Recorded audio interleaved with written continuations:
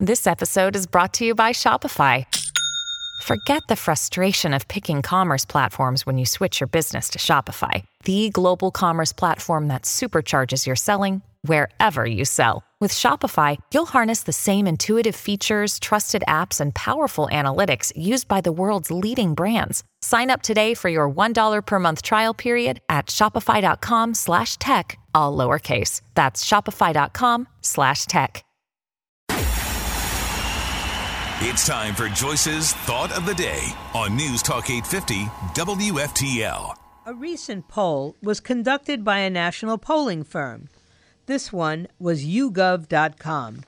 And the following questions were asked of average people on the street. What percentage of the country is black? They answered 41%. Actually, it's 13%. If you watch commercials, you would think it's 90%. They asked what percentage of marriages are mixed race. The answer, 50%. The actual number, 1%. But if you watch commercials, you would think it's 90%. They asked what percentage is Latino. The answer was 39%. The actual, 17%. They were asked how many families make over $500,000 a year. They answered 26%. Actually, it's 1%. But we think a quarter of the country is rich. They were asked what percent of Americans are vegetarians. They responded 30%. The actual number, 5%. They were asked how many Americans live in New York City. They answered 30%. The actual number is 3%. They were asked what percentage of Americans are transgender. They answered 22%. Actually, it's 1%. They were asked what percentage of your fellow citizens are gay. They said 30%. Actually, it's more like 3%.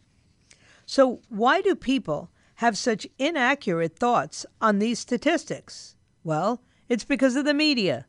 The media run race, gender, and wealth stories constantly. The result? We're being brainwashed by the media. Hitler's propaganda minister, Joseph Goebbels, would be proud if he had had half the success. Disney just went full-on gender. They will no longer welcome guests with the traditional, welcome ladies and gentlemen, boys and girls. Why? Because 1% of the population dictates to the other 99%, which would be the vast majority, and corporate America falls for it. Regardless of what you think, less than 20% of Americans use Twitter, yet Twitter controls 80% of public opinion. Why? Again, the media. Next time you're thinking Americans have changed, and not in a good way, just remember, it's fake. Most people think just like you and me. But the media has brainwashed Americans with their constant, misleading broadcast programming. My suggestion? Turn it off and think for yourself. You'll be much happier in the long run. Get Joyce's Thought of the Day anytime. Subscribe to her podcast right now on the all-new 850 app and at 850WFTL.com.